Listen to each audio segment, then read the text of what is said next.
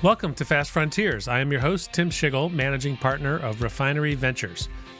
In today's episode, we're bringing you my conversation with Steve Santamaria, CEO of Folio Photonics in Cleveland, Ohio.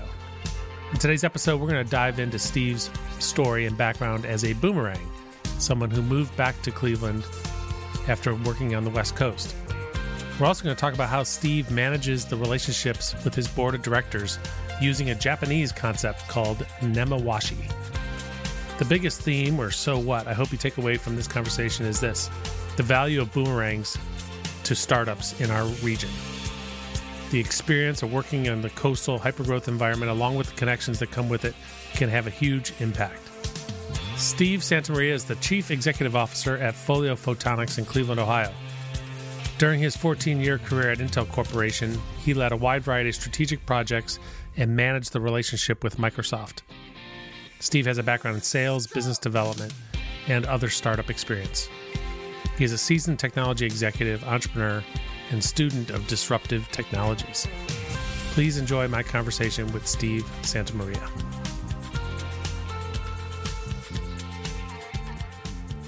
So, Steve, welcome. Thank you, Tim. Pleasure to be here. I should also point out, disclosure, Refinery Ventures is an investor in Folio, and there's a really important reason why, a narrative to why we invested in Folio. I'll let Steve tell you more of the Folio story and how and why he made the decision to come back to Cleveland, and then we'll get to later why we invested. So, Steve, help us understand your career, why you went out to the West Coast, and what brought you back. Okay, well, I'm a native Midwestern boy. I grew up in the Pittsburgh area. I went to Allegheny College. After college, my first jobs were in the Cleveland area, and I lived here for a number of years in a variety of different sales roles. The company was acquired by Intel that I was VP of sales at. And when I got involved with Intel and the executive team that made the acquisition, they took a liking to me. They offered me a job to move to Seattle and to run the Microsoft partnership for Intel. That was really my first big jump into a very large technology company. I've been in sales of a lot of smaller startup companies locally. I did well at Intel. It's a great environment for you to learn from some really, really intelligent people.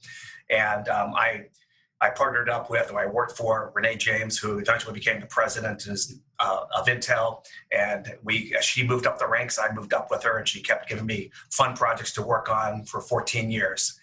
Spanned the globe, did quite a bit of travel, did a lot of interesting things. But, at the time, an end comes to everything. And I had been working with Intel Capital. I had a team that did evaluation for deals that Intel would invest in or acquire companies. And I got enamored by one of the companies that Intel was investing in, and they offered me the job as chief revenue officer. I stepped out and took that job. So I went from a very large company to an 8-person company. So I jumped real small, real quick. Did that for a year and a half or so, and then it was sold and did well. Learned it's a whole different world, the startup world, compared to being big companies. A lot of kind of hard lessons. So what were a couple of the lessons that stood out to you making that transition from big company to startup? It's really about cash flow. When you're at a startup company, you have to be mindful of your spend and scrutinize every spend. At Intel, if I went over budget, I would just go to another division head and I'd borrow $1 million, $2 million. And no one thought anything about it.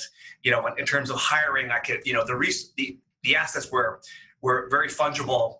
And more importantly, you're backed up by the big bank of Intel. So you really couldn't go under, right? Because they would come to, you might get your hand slapped for being over your budget. But in a startup world, you go over your budget, you're out of business. And so that was kind of shocking to work in those financial constraints. And then also just realizing you don't need as many people as you think you do. The analogy I always tell people, it's like when we go on vacation, I tell my wife, take half the luggage and twice the money. Same thing with a startup, right? You need half the people, but twice the funding. You don't need that marketing person. You don't need that office manager. You can do it yourself. So at what point when did you start thinking that you'd move back? Yeah, it's kind of interesting. I was in Seattle, and After, the VR company, I was doing a lot of consulting work and flying quite a bit, doing a lot of stuff in Asia, particularly in Shenzhen, China. And it was kind of there for 2 weeks, back for 2 weeks, there, back and forth for about 6 months. And that was not a fun lifestyle. And at the same time, I was interviewing and looking for opportunities in the Seattle area. My wife is from the Midwest with a very, very large family here. And, she encouraged me. She said, will you look back in the Midwest? She's from Cleveland. She grew up in Cleveland. She has hundreds of relatives in this area. Because living in Seattle for 17, 18 years, we kept her far from her family. She goes, would you look? And I go, wow, it's not really what I do. But yeah, I'm going to do it. I'll take a look. And I sent my resume to a friend who's part of the North Coast Angel Group here in Cleveland area, and they circulated it. So it was very serendipitous that this happened, that somehow my resume ended up at Case Western Reserve. They had a company they were spinning out. It was high-tech data center business, of which I'm familiar with. It's hardware, which matches up to me, and they're looking for CEO. And so I came down, met with them. What we decided to do is we do a try me, buy me. So I did 6 months worth of consulting as a consultant, kind of an acting CEO, reorganizing a bunch of things, chasing different business deals, getting it kind of on the path to commercialization. And had you moved yet at this point? No, my wife and family were still in Seattle. And I would come down for, again, that 2 week on, 2 week off type of a scenario, then working remotely in Seattle. The advantage here is I got to live with my mother-in-law, so I had a free place to stay when I came to Cleveland, and I got to see all the family. And my wife was a little bit jealous of the fact that I'm going out with all her cousins, and while she's back in Seattle. And then it became apparent 4 months into the agreement that we had that this was working out and something that we would move forward with. And so I came home. It was Thanksgiving of 2017, and we sat our kids down and said, we're packing up, we're moving to Ohio. And that was a big moment. Well, I think there's so many different things we can learn from that. I mean, you're what I call boomerang, right? So you understood the region, you had roots. At some point in your career, you decided it makes sense to come back. So you had and your wife in particular, had a goal of getting back. The question then was, what are the odds you're going to find a tech company that kind of leverages your background and skills in a place like Cleveland, Ohio, and who's going to help you through that process? I mean, it sounds like North Coast Angels was a big help, but that had to have been challenging. Yeah, it's a different environment in Ohio than in Seattle, especially for a high-tech company. There are elements of friction that I wasn't aware of when I first came in. And in friction, I mean that everything takes a little bit longer to get done because this is not a high-tech region that has a lot of high-tech startups. So some of the resources aren't available. Hiring, for example, is a big one that we have a challenge with, is trying to find people, optical engineers, servo technicians, these skills which are in abundance on the West Coast or in Colorado or in China are rather limited here in the Northeast Ohio. And a lot of things I'm trying to do to change that. So our recruiting is recruit people from out of state and move them back also. So you're not doing as much in-state recruiting. The opportunity, I think, is very strong, and that's what makes people, we just hired 5 people in the last 3 weeks. So really excited, and people are excited to come to work here. And then you get the added advantage. I mean, the advantage is the cost of living in Ohio is much better than the cost of living on any of the coasts. And so, these engineers are coming back, and they're, making kind of pay parity moves, but they're buying a bigger house. And, they're excited about getting into certain neighborhoods, especially if they have families and kids, that they probably were not achievable. Tell us more about Folio Photonics specifically. So Folio Photonics makes a data storage product for archival data storage. And it's one of if you look at the whole rise of the computer industry, the cloud, it's all driven by massive quantities of data being generated. And there's a little kind of dirty little secret here is one of the reasons that it's so available. Everyone's heard of Moore's Law. I remember from Intel. So, we talk about that, how computers gotten cheaper and more powerful over time.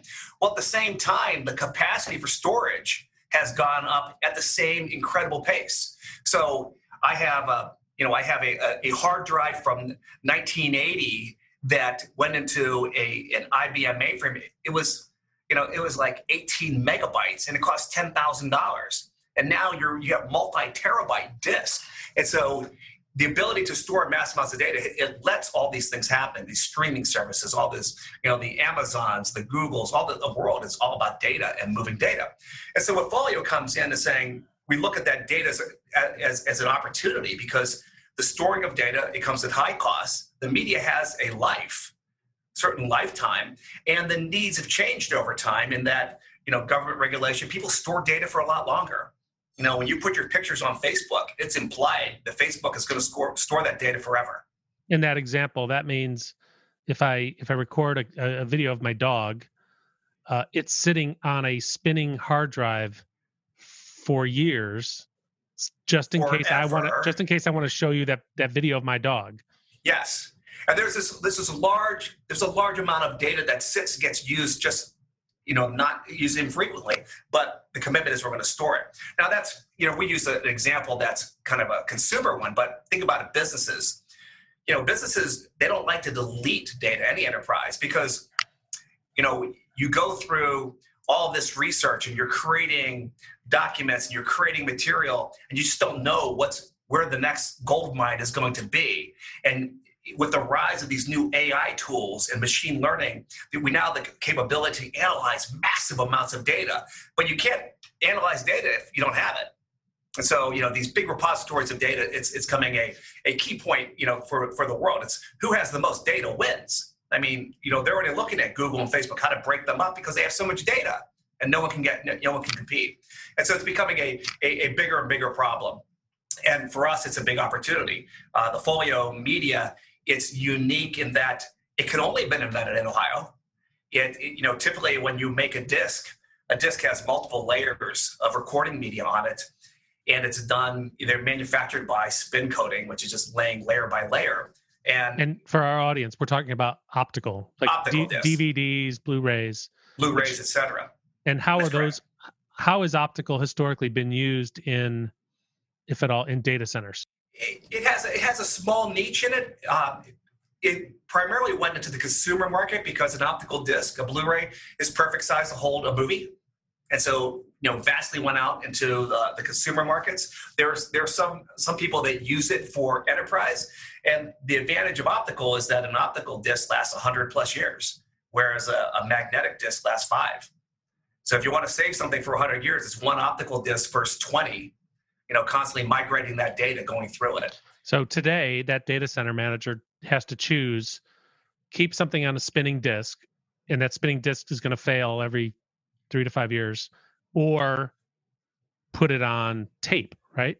Or tape. Magnetic tape is another alternative. Which is really cheap. But if you want to retrieve that data, it can take a very long time because you may have to spin through a mile worth of tape. That's correct. Those tape cartridges are a marvel of engineering, but they are half a mile long. So if your first name's on the first inch and your last name's on the last inch, think how long it takes to spool that. And, that's the disadvantage of it. So you can retrieve data on a spinning disk, and that's what they call time to first bit, right? Time to first bit, yes. In sub 1 second. Tape, it would be sub 5 minutes or something like that. Yeah, that's correct. I mean, if you look at the big archival services based on tape, your SLA, agreement for retrieval, can be hours, because they have to find the tape, right? So the robotic system finds the tape, pulls it, mounts it, spools it, and they move it. So it could take 5 hours. I've seen services that offer you get a day on your retrieval, but that's what you pay for. So this is the opportunity for Folio, right? Is to kind of come into that market, which is pretty significant. So what's Folio doing? So if optical hasn't really had a big presence in the data center, why is that going to change with Folio? What's Folio doing that's different? Yeah, the challenge with optical in the past is they were very happy with the capacity at about 150 gigabytes per disk. And they did not scale the same way that the tape guys and the hard disk guys did in terms of adding capacity. The more you add capacity, it just lowers that overall cost because they're going for a consumer market. So what Folio is able to do is we scale by adding additional layers through a unique to Folio extrusion process. So we kind of break the manufacturing paradigm, and it allows us to get into multi-terabyte disks. that vastly lower that cost. So then it becomes cost competitive when you're talking about, and we were talking about petabytes and exabytes and zettabytes, which are trillions of gigabytes of data being stored. And we become very cost competitive. Then you have the added advantage. Well, it lasts for 100 years plus. It doesn't need power. It can sit cold, right? And all the advantages of optical come into play there because it isn't magnetic and it has a long life. And so there are a lot of people that are very attracted to that business value proposition. So you're closer to a spinning disk in terms of time to first bit. You're not exactly the same, but you're closer. And you have the storage, and the data lifetime is longer than tape because there's no loss. There's no magnetic loss of any type. And you have a lower storage or energy footprint. And so it's a great market for us, and we look forward to it. We have a lot of interest going on.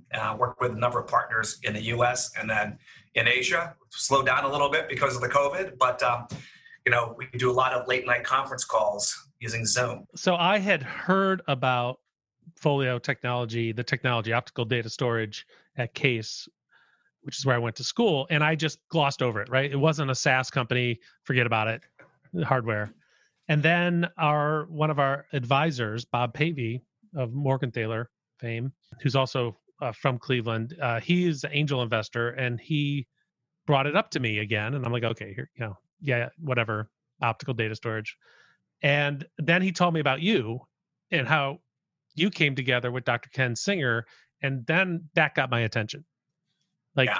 Because your network, your experience you had on the West Coast with hardware and technology brought so much more, because it's not about just the technology, but it's about networking into the industry and matching up the kind of the industry need with the solution. And the storage market thesis was easy, right? It's like death, taxes, and storage. Of course, we're going to need more storage. What's interesting is the nature of storage changing to this active archive layer you're talking about. So tell me about so you joined the company and you had some angel investors. Tell me about that, kind of that journey and some of the challenges you were facing getting to the next step. Yeah, the company, before I started, had done a note and had done a first round of an angel round and raised $2 million. And that's when they decided, look, we could get on a path to commercialization, but nobody in Ohio knows anybody in Asia. Particularly, or the West Coast, and that's why when they found me, we had that first consulting agreement. And one thing that they asked, we put on my list of deliverables as a consultant, was to find a first set of partners that can give us feedback and help guide us. And and I'm not technically from the storage industry. I am from a hard tech, hardware business.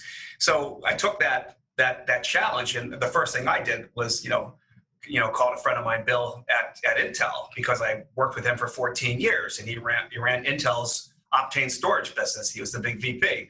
So I called him up, and the advantage is it's not a cold call. He knows me. I have a cell phone number. We've had beers together.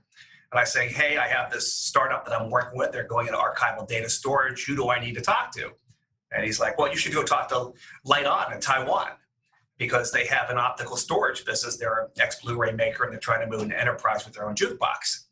And he's like, the guy you need to talk to is Charlie Sang, the CEO. And he goes, hang on a second. He puts me on hold.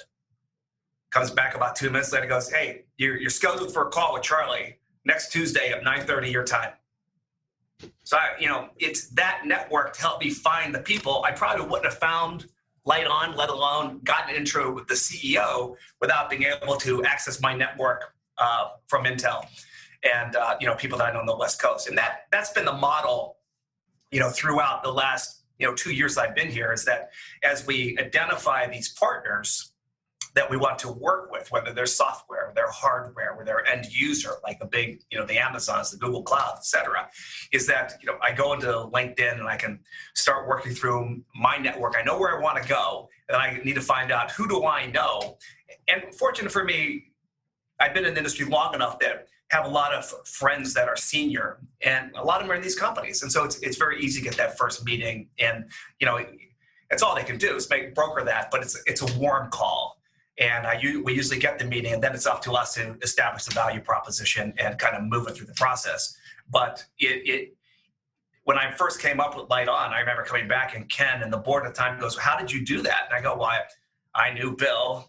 It's Bill Lisinski, if I'm going to give him props, who knew Charlie, who gave me who brokered the intro." And they're like, "Well, no one in Ohio knows either Light On or Bill Lisinski." I go, "Yeah, that's the advantage. That's the boomerang thing, right? That's what these execs bring back, or people who come back from the West Coast. It's that network of people who they knew and where they are now. And now you're just trying to marry that to some really unique technology that's starting to spring up in the Midwest."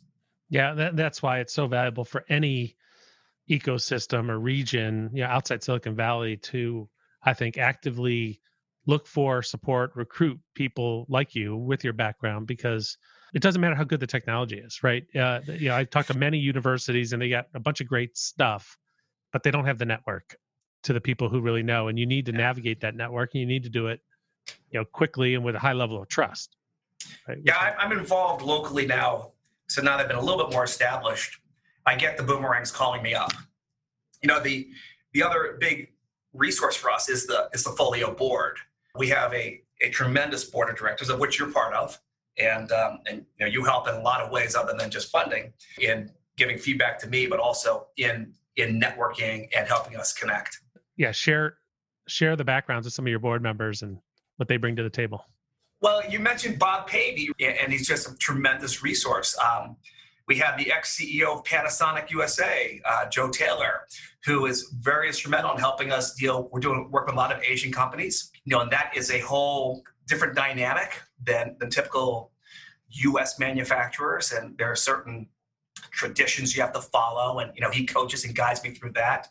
Felix Bruick, who's retired from McKinsey, just happens to live in Cleveland, and he ran their data center business as a strategist.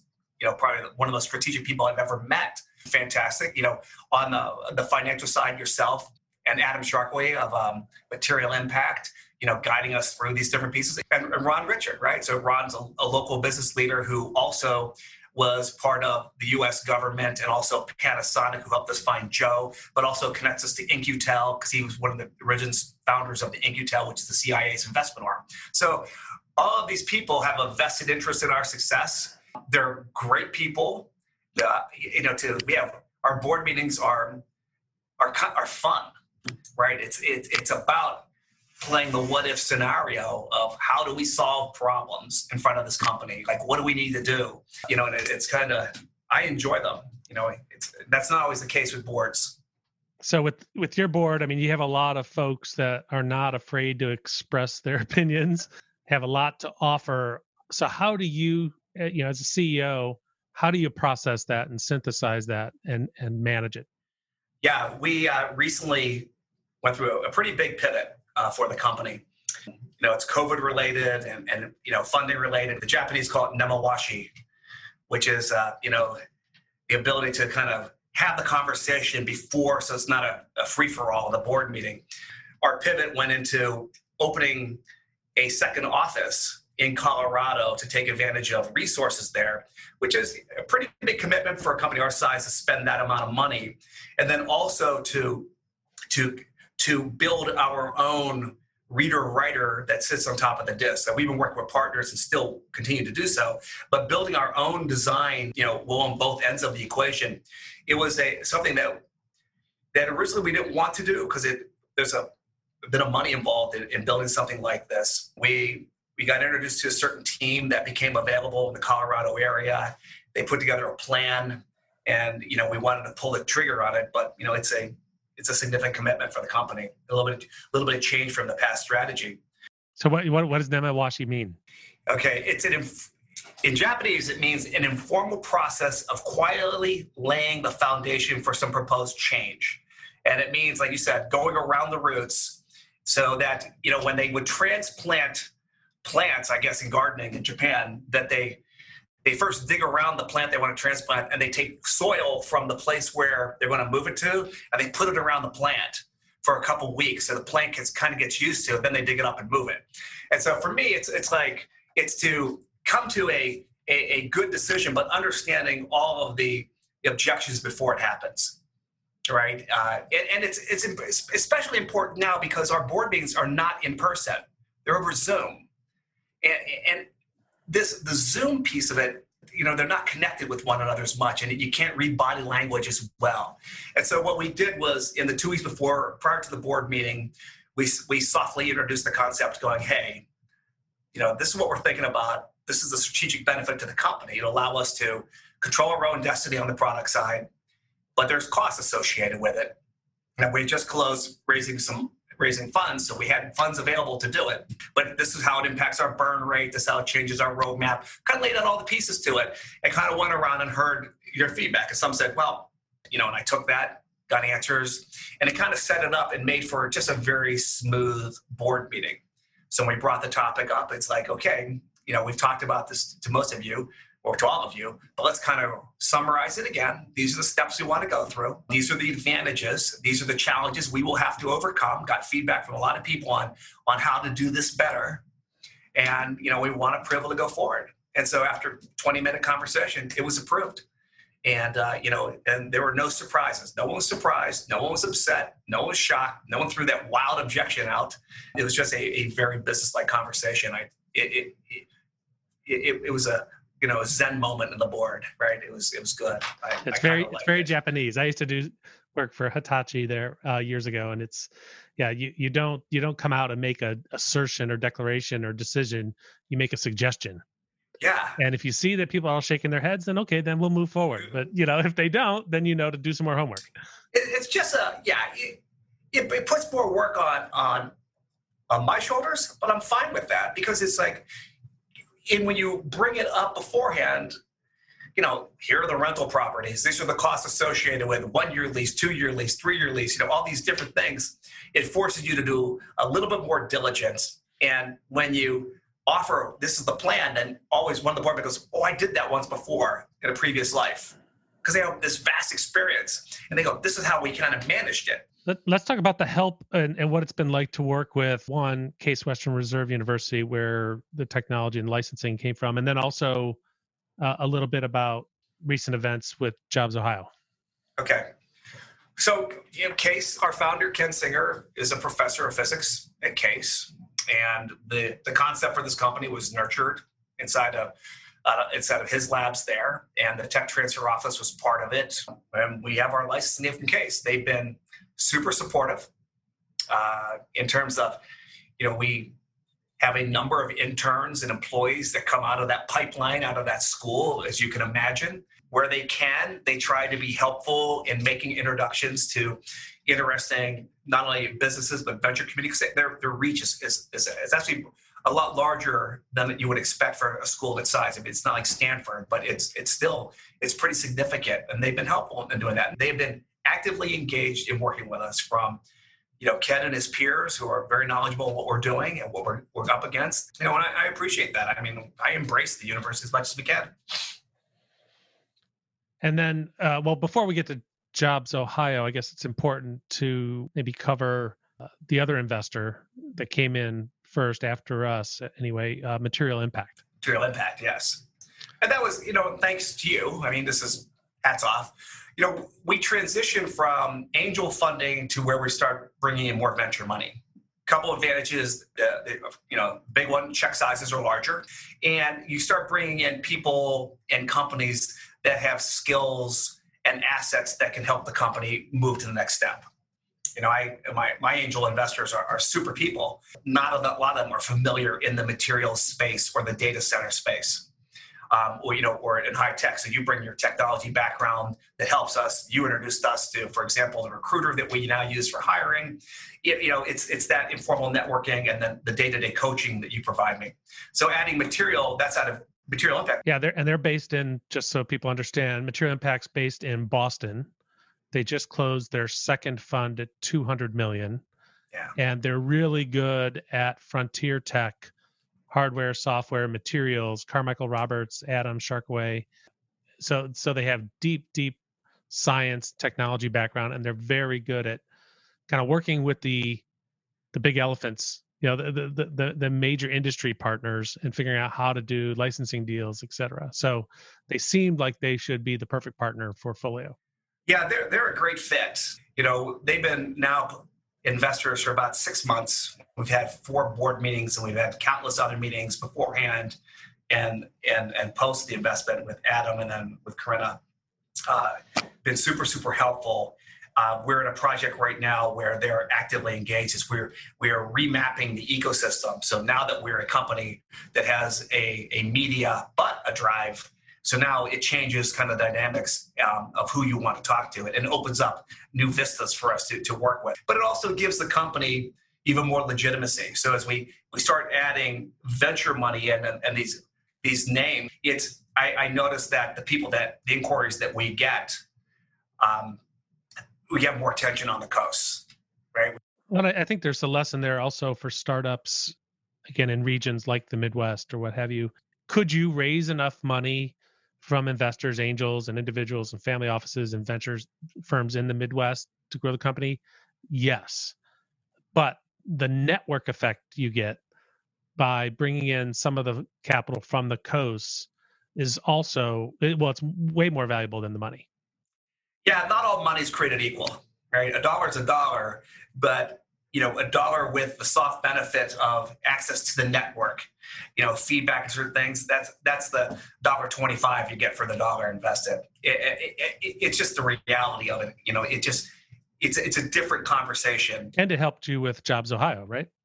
And with Jobs Ohio. So you alluded to that.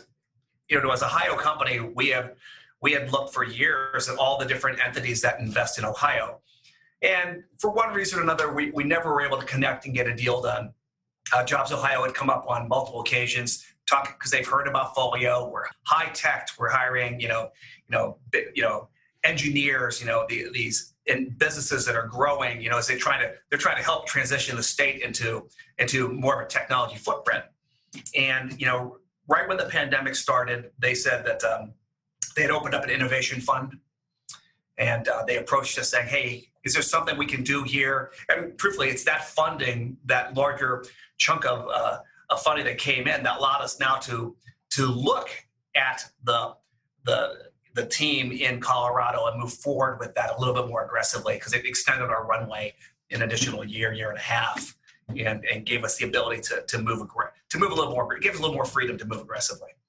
Yeah, I think, but it's a great example of how they can help support companies like Folio, who are already shown, to reduce some of the risks and have enormous potential, for the state and for jobs. So it's a really great example. Back to the comment that not all money is created equally. So since we did the funding with them, I did my first business trip since February, is I drove down to Columbus to meet with the team, who we did this all virtually.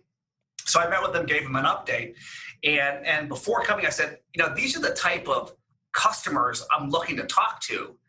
There are big data centers in the state of Ohio. There are big users, including the state of Ohio itself, big military installation down in Dayton. I said, these are the people I want to talk to.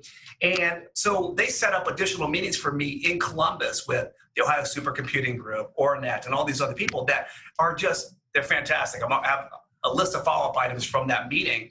As an Ohio technology company, realize that some of the largest customers in the world for data storage products are here in Ohio.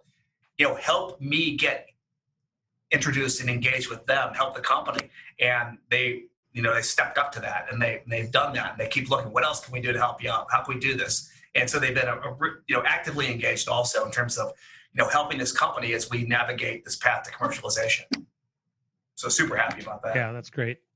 Well, Steve, I obviously we have a rooting interest, so personally, selfishly want you to succeed, but actually even more importantly, I think what you're doing for Northeast Ohio, for the state, to show how we can partner entrepreneurs with the kind of tech and growth background you have with the technology that's coming out of so many of our great universities around the country is a great example. And I look forward to being able to reference Folio as a huge success story. So you already have a lot of success on your progress, but the opportunity is so enormous that I wish you all the best. Yeah, I think, time is now for Ohio.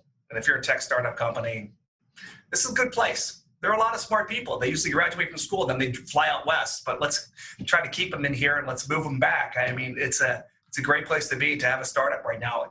And, even in the 2 years that I've been here now, it's gotten better, right? There are more resources. People are kind of figuring out what startups need. So it's a good place to be right now. We're real happy here. Good. Well, thanks to you, people will be inspired, and you provide a great model. So thank you very much, Steve. Thanks for being on Fast Frontiers. And thanks, Tim. I appreciate everything you've done for us, which has been a great deal. You got it. All right. Thanks for listening to Fast Frontiers. If you like our show and want to know more, check out our website, fastfrontiers.com. If you enjoyed this episode, please share it with others and give us a rating and review on your favorite podcast platform. Join us next week when we bring you my conversation with John Medved, founder and CEO of OurCrowd.